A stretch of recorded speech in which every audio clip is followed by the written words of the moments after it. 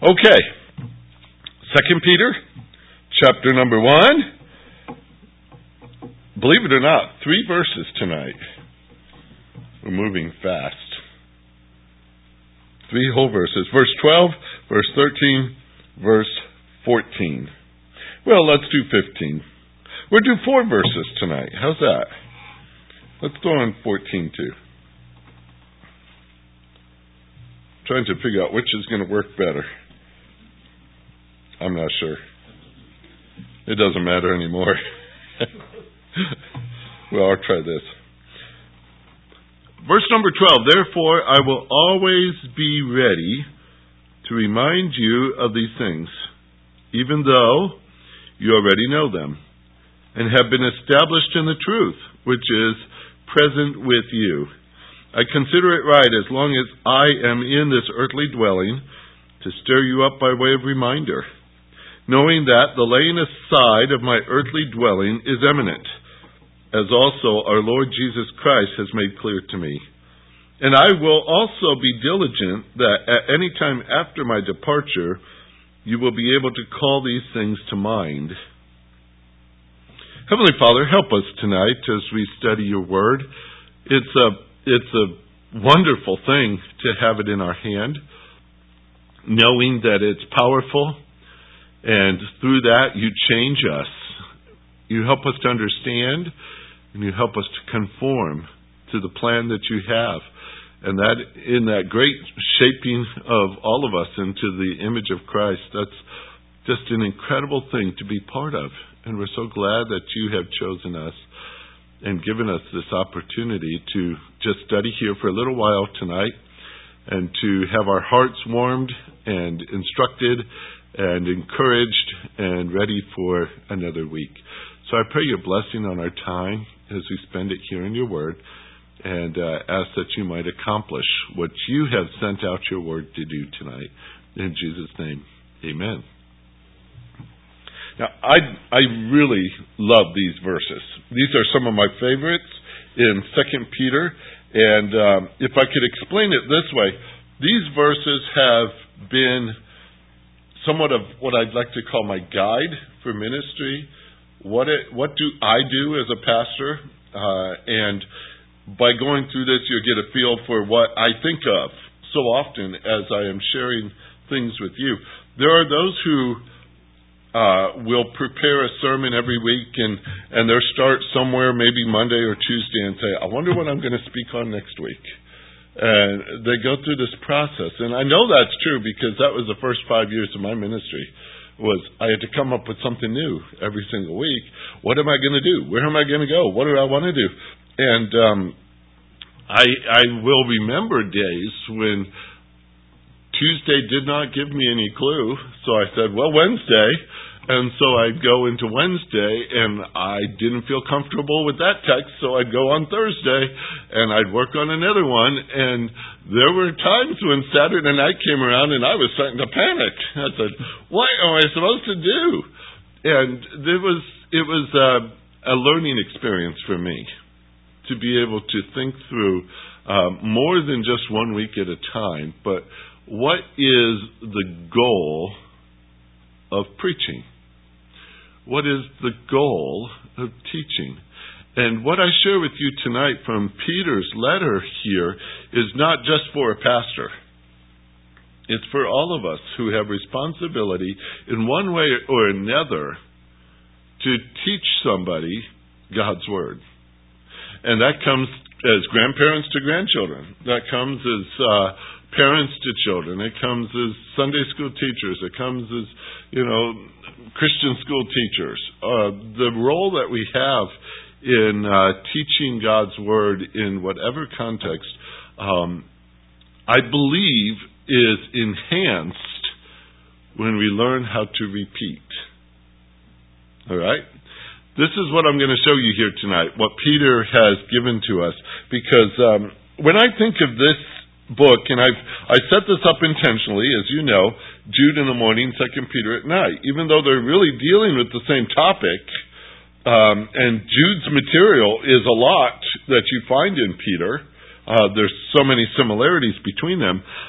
Jude I like to think of as the siren that goes off. I was waiting for one the other night when they were talking about all these tornadoes and everything else that were out there. And I was thinking, wow, are we going to hear sirens going off? Is my little phone going to start beep, beep, beep, beep, and all those kind of things? And I like to picture Jude as the siren, somewhat like a prophet standing up and saying, here it is!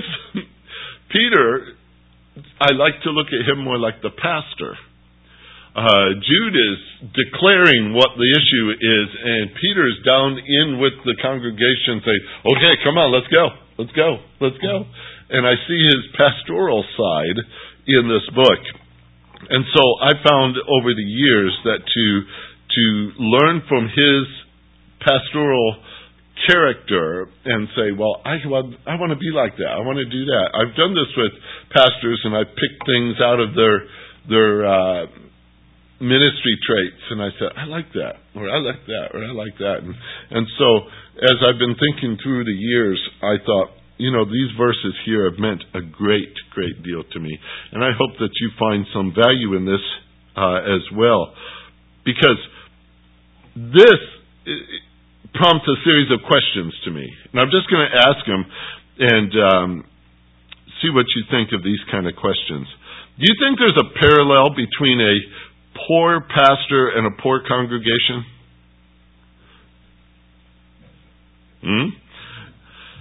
If a pastor was prone to doctrinal error, would his church reflect that? If a pastor has indifference to meaty Bible issues, would his church have a similar appetite? If a pastor was spiritually lazy, biblically unprepared, satisfied with spiritual immaturity, would his church move beyond him to spiritual activity, biblical scholarship, and an enhanced spiritual growth?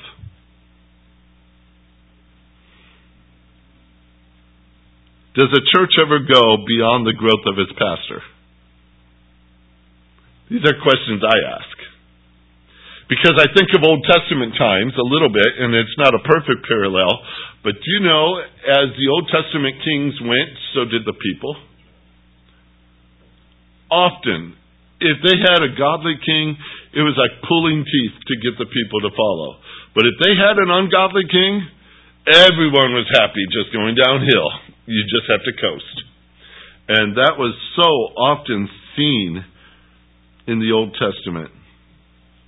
And I think about that, and I think of the importance that comes with a pastor who is called to lead the congregation as a shepherd would. And if he can't lead them in spiritual growth, if he can't lead them in biblical desire to grow in such like that and all that, can you really lead anyone beyond where you've gone yourself? Those kind of questions just kind of stick in my mind a little bit. When I think of Peter and what he wrote here in these 4 verses, 12 through 15, he's not apologizing for his job. He's not apologizing for his way of doing his job. He's setting an example, rather, on what I call the issue of diligence in his role as a pastor. You may think, well, okay, he's going to talk about just the pastor tonight. And like I said, this will fit any of us in whatever environment we're in. If we're Sunday school teachers, if we're working with the little kids in the Patch Pirate Club, anyone who handles God's Word, I think this all fits to us. I think it fits us as a congregation as well, because anyone who hears the Word of God is accountable to it. And how we take that and how we use it and serve others with it is very, very important. Matthew Henry wrote, if ministers be negligent in their work, it can hardly be expected that the people will be diligent in theirs. A lot of thought here. Peter was not about to have it said that he was negligent in ministry. He made a few mistakes that are recorded in Scripture. I don't know if you'd like your life to be recorded like his was. But he made a few mistakes, and diligence wasn't always his expertise, was it? He's made a few that we'd say, well, Peter, you fell asleep on that job, or you didn't follow through with that thing, or we know his story too well. But here, give you one word, reminder. This is what Peter was all about, a reminder. The work, I think, of some of the better ministers that I've ever studied were the ones who spent time reminding. I don't know about you, but I wouldn't mind a reminder. Over the years, I've learned to do more things with notes, writing down things I'm supposed to do today. There's always these added things to do. One of the things I had to learn over this past year when we started using the Zoom service and all the other things was to make a list by Friday. These are all the things I need to have done. And the Zoom invitation was always on there because I was very likely to forget that one with everything else I had to think of. So I made a little list and I kept it right there on my desk for week after week after week. I'd say, check, check, check, and I'd go through the list and make sure I covered everything I needed to. I'm making my shopping list on my cell phone now, which if I got to go to the store, I'm out there trying to figure out what is it I'm supposed to get. Because I could write it on a piece of paper and guess what I forget when I go out the door? The piece of paper. And it's like, well, that doesn't do me much good. And most of you smile because you might have done that too. So Peter is in the ministry of reminding. And there's two good reasons for it. Again, I'll bring up another thought that Matthew Henry had on this. And he was thinking more in that pastoral role as he was commenting on these points. And he said, number one, a good reason for reminding is we need to be put in mind of what we do already know to prevent our forgetting it and to improve our knowledge and reduce it to all practice. I know he writes old-fashioned style, doesn't he? But the point is, you already know it, but you don't want to forget it. And the second reason he said we need to remind is we must be established in the belief of the truth that we may not be shaken by every wind of doctrine. In other words, there's more to it than just remembering what you heard, but it's building you like a security system. It's preparing you for when things come your way that are not true. You're able to refute it and understand why. So these two reminders set before us tonight, we see these verses in verse number 12 through 15. Peter does something very fascinating here, and I'm going to show you the outline in just a second. But I was remembering a time when I was very impressed with this. I was listening to John MacArthur speak. It was the summer, he said, the summer of 1980. That's now a while ago, isn't it? But the summer of 1980, he said he was at a turning point in his ministry. He had pastored the church there for 12 years at that time. And he kind of felt that he had taught the congregation everything that was on his list. And so he said he took a 3-month sabbatical. He wasn't sure how or if he was going to return. He didn't know what to do about that. But he read and he studied 2 Peter for those months. And he came back ready to go. Because he realized that his ministry was a reminding ministry. Many times people, I know in the pastoral ministry, say, well, I've got so many years of notes, and once I get through those, I'm done. I move on to the next church and start those years of notes again, over and over again.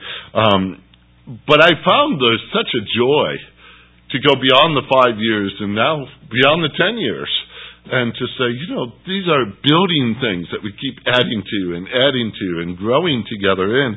And I think that's quite a privilege and quite an exciting thing because, as we already know, much of this as I speak to you tonight, much of this you already know.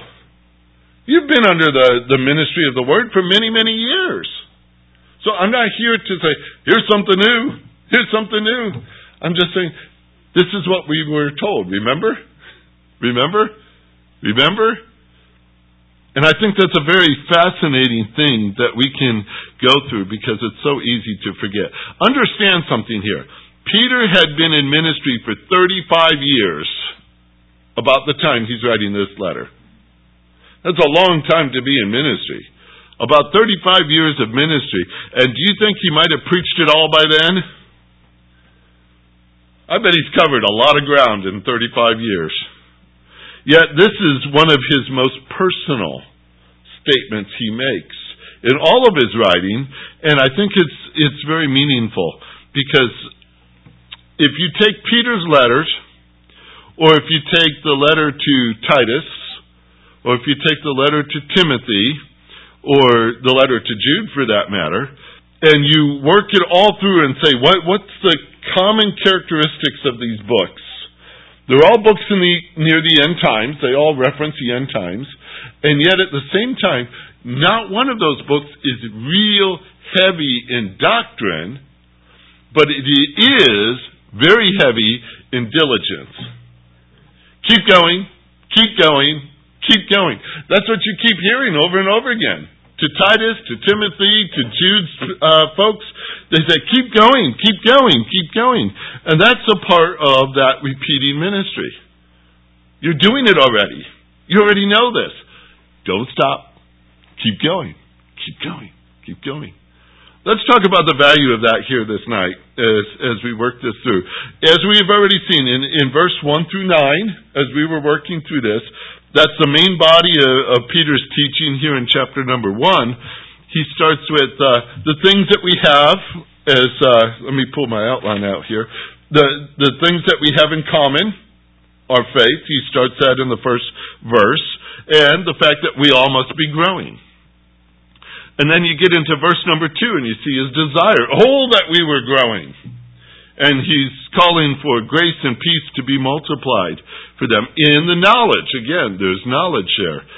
In verse number 3 through 4, he talks about growth being possible because of everything God's given to us.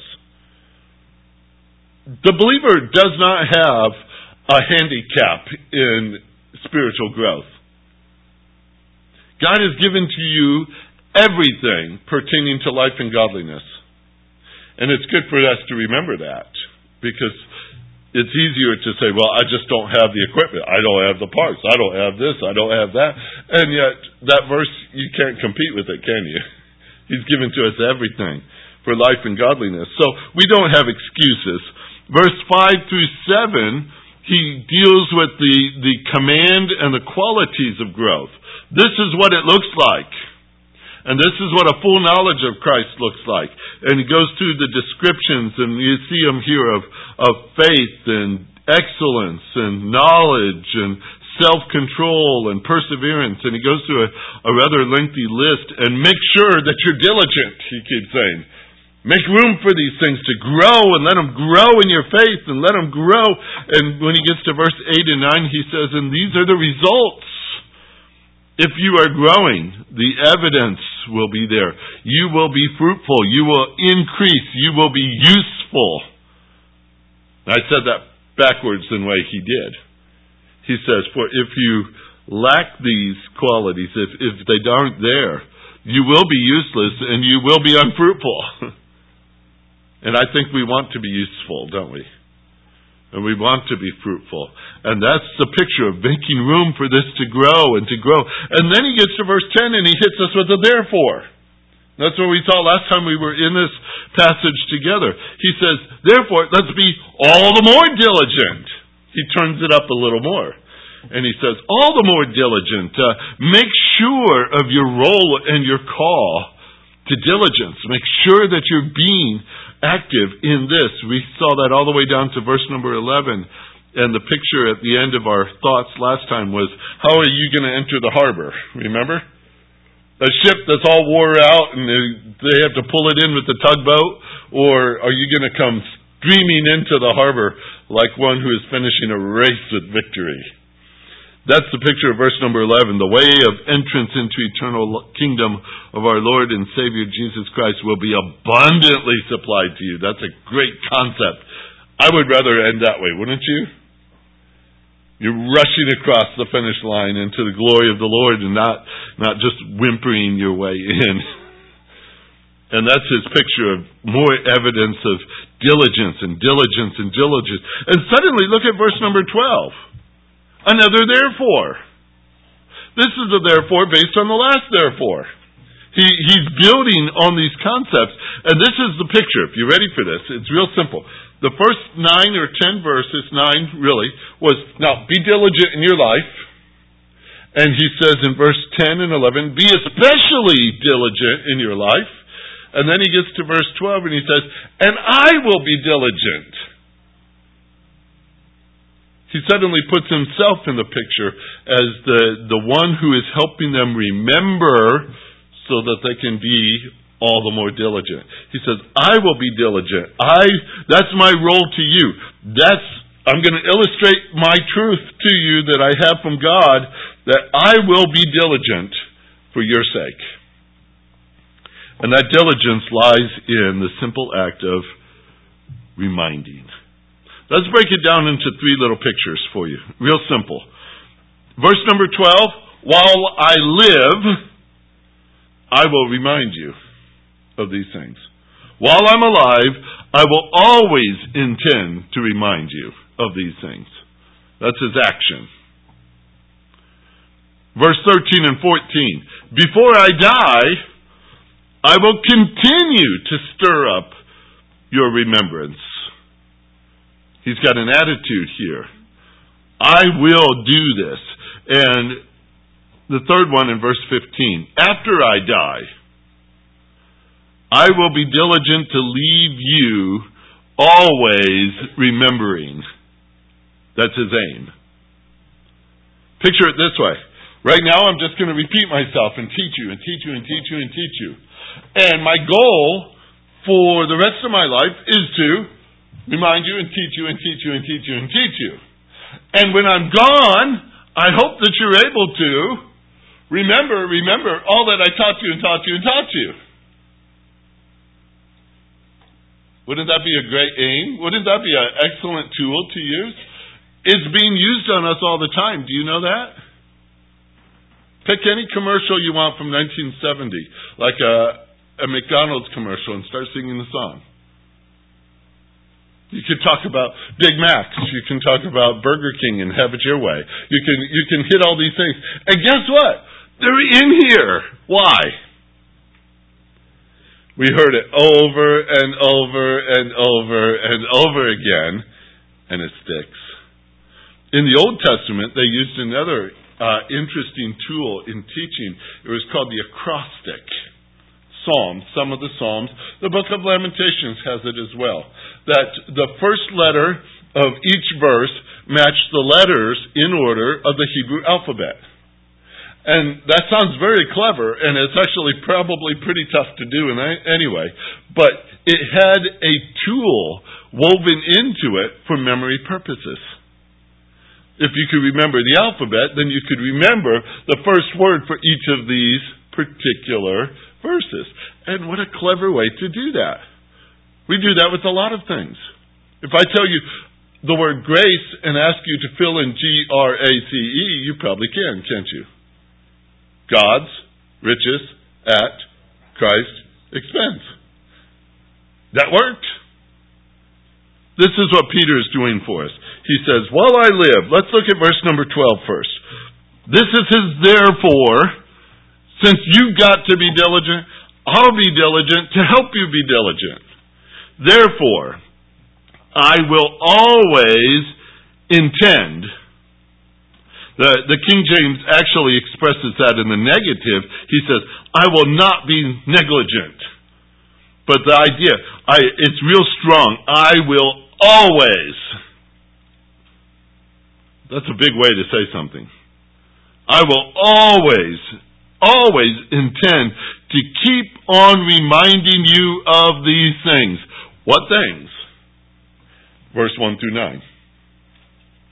That we have this in common. That I really wish it'd be growing. That you have everything you need from God to grow. And these are the things He's looking at for your growth. Because if all these are produced in you, then you will be useful and you will be fruitful. That's the heart of what He wanted to share with them. And He says, and I will take these things and make sure that you always have them in front of you. That's the way He starts this. I will always keep on reminding you of these things. Even though you already know them. Even though you already know them. Mature believers still need reminders. I don't know if you know that, but they do. Lest we become kind of stale, forgetful, maybe even a little bit worse than that. As J. Vernon McGee said, spiritually senile. I said, I don't want to go down that road, do you? He says, you got to keep building. You need to know more. You need to know more. But you don't need to forget what you've been given. You need to be reminded in what you already know.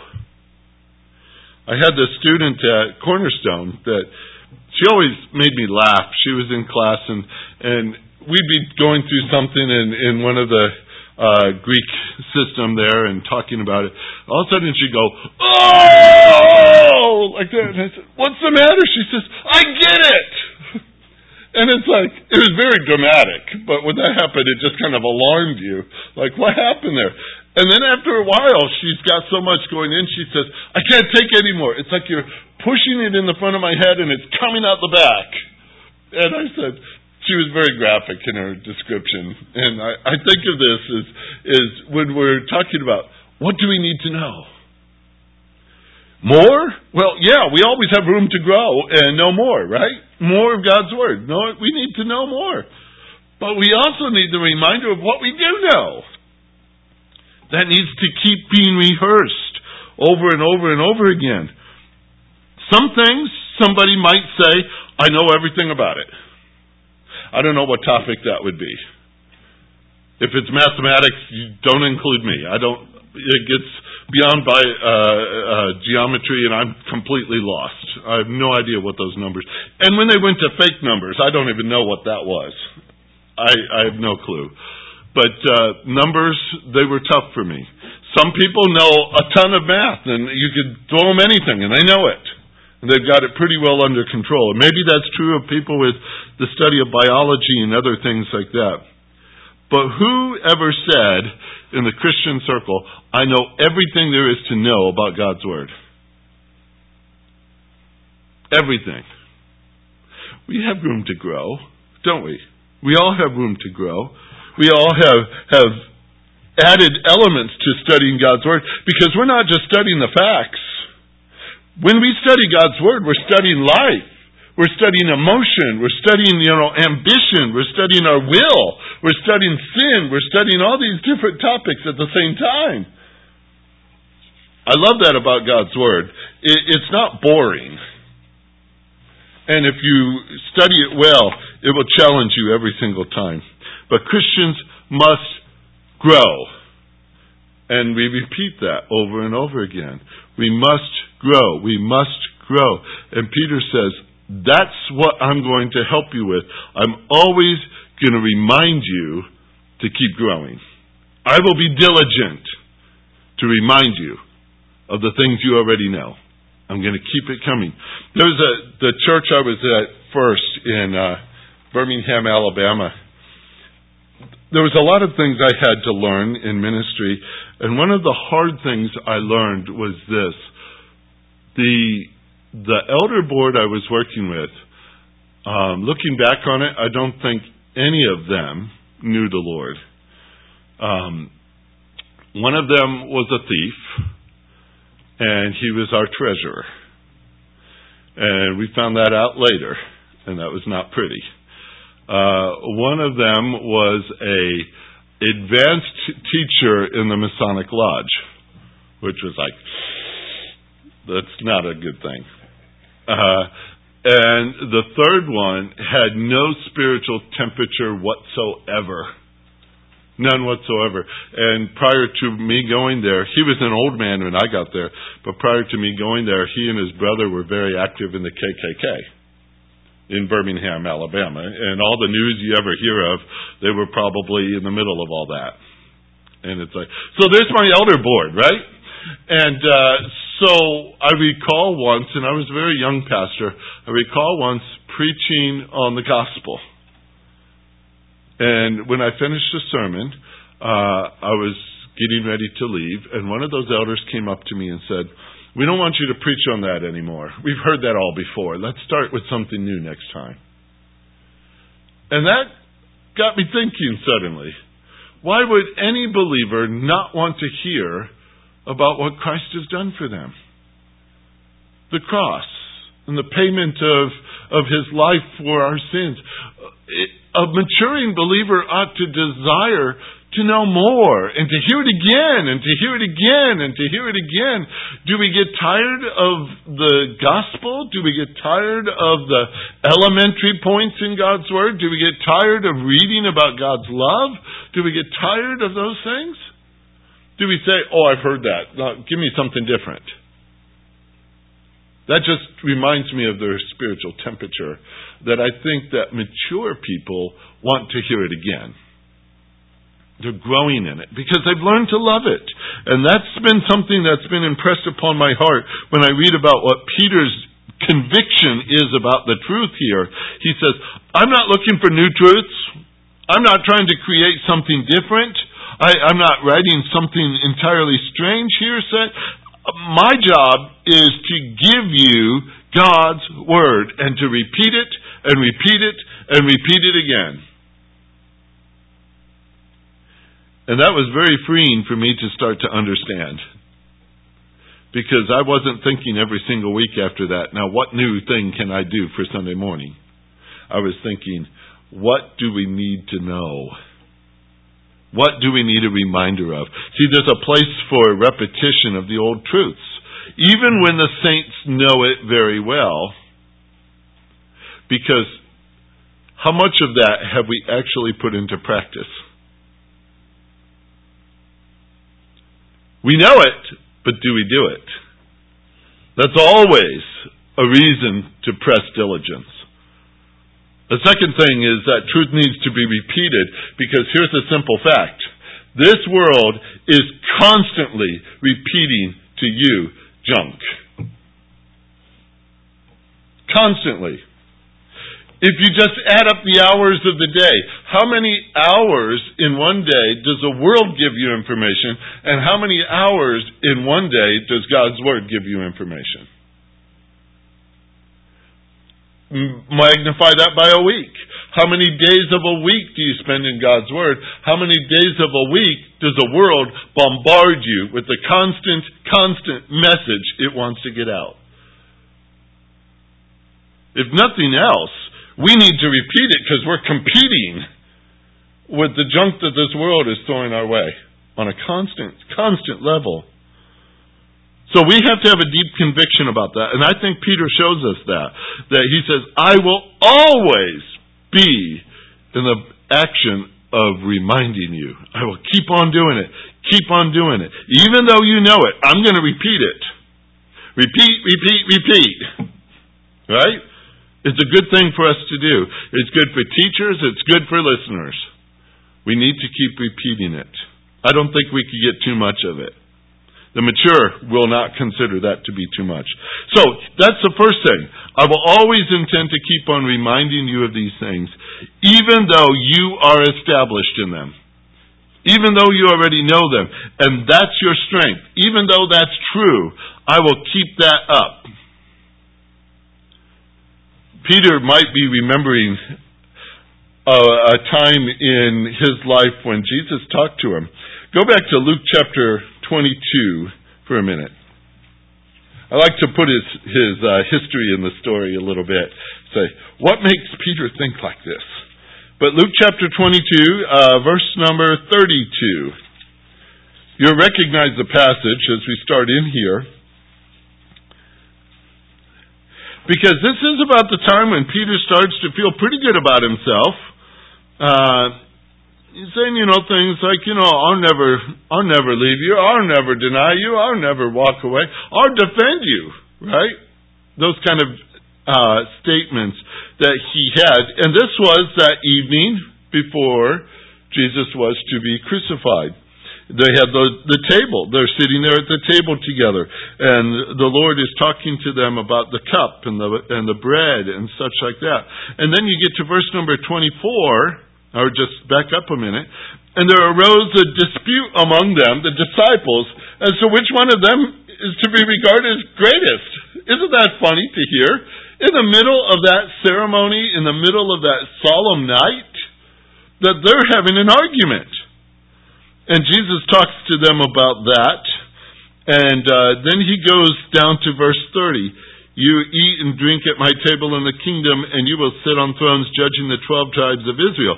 And then he turns right over to Peter, looking right at him, and he says, Simon, Simon, behold, Satan has demanded permission to sift you like wheat. How would you feel at the table right now if you were Simon? But this is what he adds. But I have prayed for you, that your faith may not fail, and you, once you have been turned again, what do? Strengthen your brothers. Did Peter mess up? Yes, he did. But he was told what was on the other side of that. You're going to have a ministry, Peter, to strengthen your brothers. Even though they may be established, here he says, even though you're already established in this, you're established in the truth, it's present in you, I know. But I'm not going to quit now. Even though you're strong in it, you're staying up, you're settled, you're fixed in it. The truth still needs to be repeated. Because he says, I know how quick we could fall. Been there. And my job is to strengthen you now. And so while I'm living, I'm going to keep on reminding you. Point 1. Point 2, verse 13 and 14. Before I die, I will continue to stir up your remembrance. Notice how he says it here. I consider it right, as long as I am in this earthly dwelling, to stir you up by way of reminder, knowing that the laying aside of my earthly dwelling is imminent, as also our Lord Jesus Christ has made clear to me. I wonder if he's starting to think more and more about heaven by the time he's writing this book. It's been about 35 years since Jesus told him, and when you are old, they will take you to places you don't want to go. There's a reference to his death. You'll find that in John chapter 21.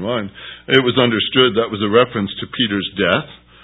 And I imagine as he's gaining on in age, he's starting to think, it's a lot closer than it used to be. This is the last letter he writes that we have a record of. And guess what's on his mind? My earthly dwelling, the laying aside of it, is imminent. It's coming. It's close. He realizes that he is soon to go to be with the Lord. If you knew that, would that change this week? As to what you consider important to do? I think it would. It would change all of us if we thought, my leaving is imminent. We would dedicate ourselves even more to the things that are important. And Peter says, before I die, I'm going to continue to stir up your remembrance. To stir it up. There's a scene in my mind. Every time I hear the word stir up, there's one scene in my mind every single time. And that was when my oldest son, who will be nameless, just to be safe, but he lives in Montana, we bought a goldfish, and we had it in this beautiful round bowl, and it was about this high up, but it was round, and it sat on the coffee table. And you could look at the fish, and you could enjoy the fish, and we thought he'd love to have a fish. So we bought him a goldfish, put it in his bowl, put it on the coffee table, and enjoyed it for several hours. He's just sitting there watching the fish and stuff. And for whatever reason, we had left the room for a few minutes, and when we came back, he had a wooden spoon, and he was stirring that bowl as fast as he could. That poor little fish was just spinning round and round and round and round, and we're like, stop! And he didn't know what he was up to, but he stopped. And the fish had a heart attack and died. Just like that. Boom! It was dead. Because of that motion. It wasn't wanting that. And I said, wow. That's what I think of when I hear it stir up. It just comes to my mind is this picture of very aggressively putting motion to it, right? Stir up your remembrance. Stir it up. It's kind of aggressive in my thinking. But Peter's saying, I know what the Lord Jesus told me. It's still in his head 35 years later. I know what Jesus told me. He was sitting with me there on the beach. Remember John 21? And they're discussing what Jesus said. He said, do you love me, Peter?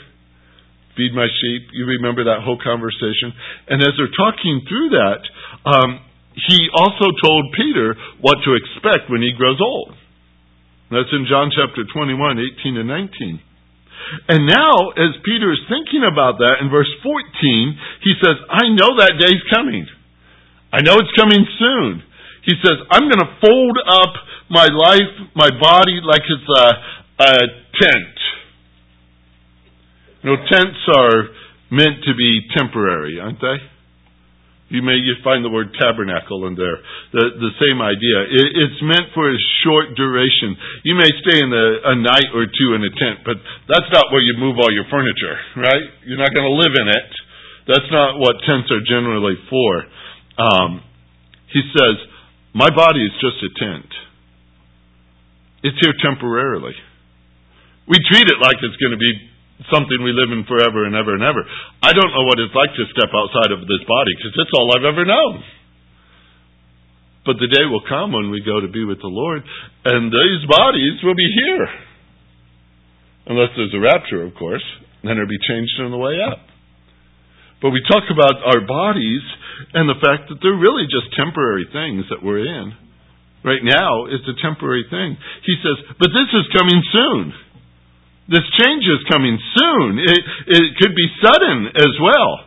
The word he chooses here for imminent is either soon in time or sudden, believe it or not, in violence. Like what can happen to somebody caught unaware and violently something happens to them. And I think in Peter's case it might have been both. We only have what tradition says. You remember what tradition says about Peter? He was crucified upside down. That's not very pleasant. That's rather violent. But that's not what Peter's primarily thinking about. Most of us probably would think about that an awful lot. But his urgency is not about that. It's about reminding them. You see the difference? He says, while I'm still in this body, and I know it's not much longer, but my attitude is, I consider it right to keep stirring you up. This will always be my attitude, because this is always my duty. As long as I am here, I'm here to stir you up. And I will keep stirring you up. Your memory needs stirred, and I'm going to do that until this body's taken from me. That's his attitude in what he is doing here. The death, it's there. It's on his mind, obviously. But he's not letting that change his ministry. It makes him more determined, doesn't it? Knowing these things, I dedicate even more to my diligence to help you remember.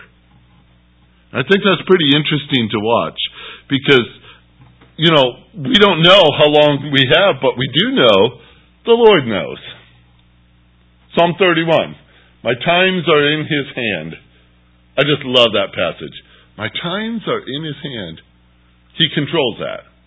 beginning to end. That's in His control. That's His department. And I can trust Him with that. Doesn't Scripture say He numbers our days? He knows. He knows these things.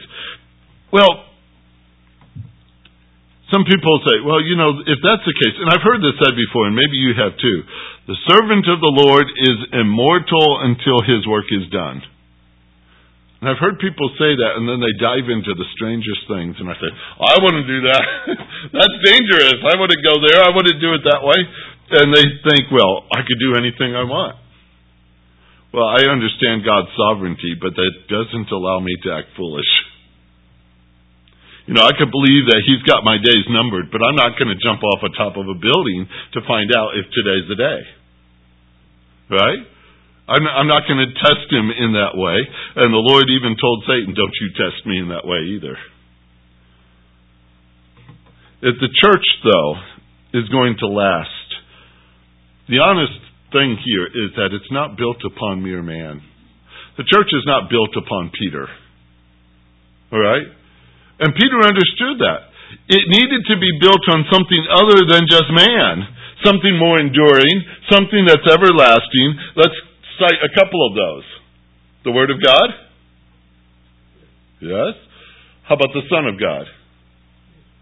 Yes. Peter says, I'm going to remind you of truths that last forever, because I don't. There's a good teacher for you.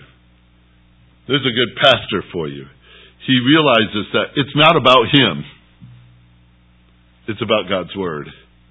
And I'm going to be even more diligent to remind you of these things. To remind you, because my focus is not on me, Peter would say. It's on Christ. It's on you getting excited to know Him. And I'm going to continue to excite you thoroughly. That's the word stir up. I'm going to keep on rousing you up. I'm going to keep on waking you out of your sleep. And Peter knew something about sleeping. He says, I'm going to keep working on you until you also remember. That's his goal here. I read years ago that if the student is bored with the topic, many people would say, then change the topic. But that's not true of God's Word. I think it falls back on the pastor to tell the truth. Moody used to say that it was a sin to bore a child in Sunday school. I thought, that makes me think. Because I've heard people preach like they had no moisture in their body. And you say, that's the driest thing I've ever heard in my life. You've heard it too. I had a teacher at Moody teaching the book of Romans. And all he did was sit there and read through it, blah, blah, blah, with a monotone voice. And you sit there and say, well, what good is that? You know what? It wasn't about the teacher. It was then that God got a hold of my heart through the reading of His Word. As that man went through Romans, I was captivated with what I was hearing. I was stunned by what I was hearing. And I didn't recognize the teacher. I don't even remember his name. I remember the room. I remember his style. But I know it was God's Word that was really working inside my heart. And so many times we're blamed the tool and forget it's the Word that changes lives. We're always looking for a new technique, a new way to do this, a new way to do that. And Peter says, oh no, I'm not going to excite you with topics and variety and all these other things that, new programs bring your way and stuff. He says, I'm going to take you to the truth. Notice how he says this. I'm going to stir you up. I consider it right to stir you up by way of remembrance. I'm going to keep bringing it to you. The same truth. Over and over again. That challenge he uses, and I like that.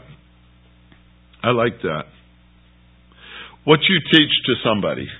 Now think this through. As a grandparent or as a parent or as a teacher maybe across the street or in your Sunday school class or wherever you get the opportunity to share God's Word.